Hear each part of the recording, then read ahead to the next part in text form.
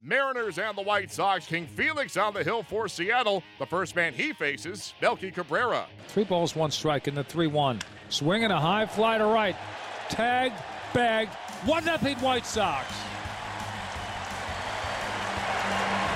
It's his 11th. Absolutely hammered a high and in fastball, similar to the one that he swung at and fouled back on the first swing of this at-bat. Melky Cabrera touches them all, and he picks up that 11th home run and puts the White Sox ahead 1-0. Free working again from the windup in the 2-2 to Seager. High fly ball. This is hit well down the line to the pole and right. It's gone, and they have tied the game as Seager goes deep to right field.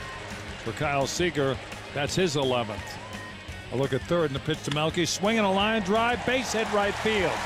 Sox lead 2-1. Cabrera's driven in both runs.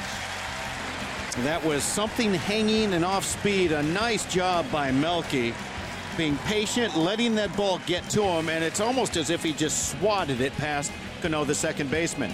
Free with a long look at Valencia, the 1-0. Ruiz swings, base hit left field. We're even at 2. Well, he threw that right into his wheelhouse, and Ruiz hit it hard through the left side of the infield. That was something hanging. Well, it was a fastball. It was hanging right down the middle, thigh high. It was supposed to be in. The 3-2, swinging a long one to center field, going back on the warning track angle, and watch this fly out. A 2-run homer. They leapfrog us and scores. They now lead 4-3. Jose waits, spread out stance, right-handed batter's box. Diaz, the closer, the 1-2. Struck him out swinging, and this game has come to an end. To call this game, and the win goes to the Mariners. They are now 45-47. The White Sox 38-51. Mariners edge the White Sox 4-3. 4 Seattle relievers combined for 4 scoreless innings of 2-hit ball to give Felix Hernandez his 5th win. Abisail Garcia, Chicago's lone all-star, has now gone 11 consecutive games without an extra base hit. A tough loss for the White Sox on Saturday as they had a threat in the bottom of the 9th with the tying and winning runs on base for slugger Jose Abreu, but Edwin Diaz got the best of him, and the White Sox had to settle for a 4-3 loss to the M's at Guaranteed Rate Field. Here is Pale Host skipper Rick Renteria. Great at-bats, and I know he kind of started off slow at the beginning of the season, but just a consistency that I think he's demonstrated probably most of his career.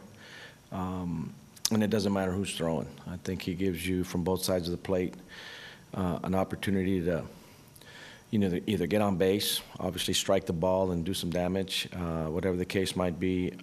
It's been pretty fun to watch. It's been fun to watch him on both ends of the ball. I mean, he ended up having another assist today with a very accurate, strong throw to the bag, and so he continues to be the pro that he is. A very solid, and at times shows to be an exemplary MLB player. The argument that had more to do with just the spin move. We were just debating whether he had stepped off to make the throw. Because you're actually supposed to step off as you pick. It's kind of flows into that arena. Because once you do that, the ball gets into the dugout. It's just 2 bases. So we were just. I was just asking them what they were looking at, and so I think we just might have just disagreed. The White Sox try to bounce back on Sunday behind Derek Holland. He'll be opposed by Andrew Moore.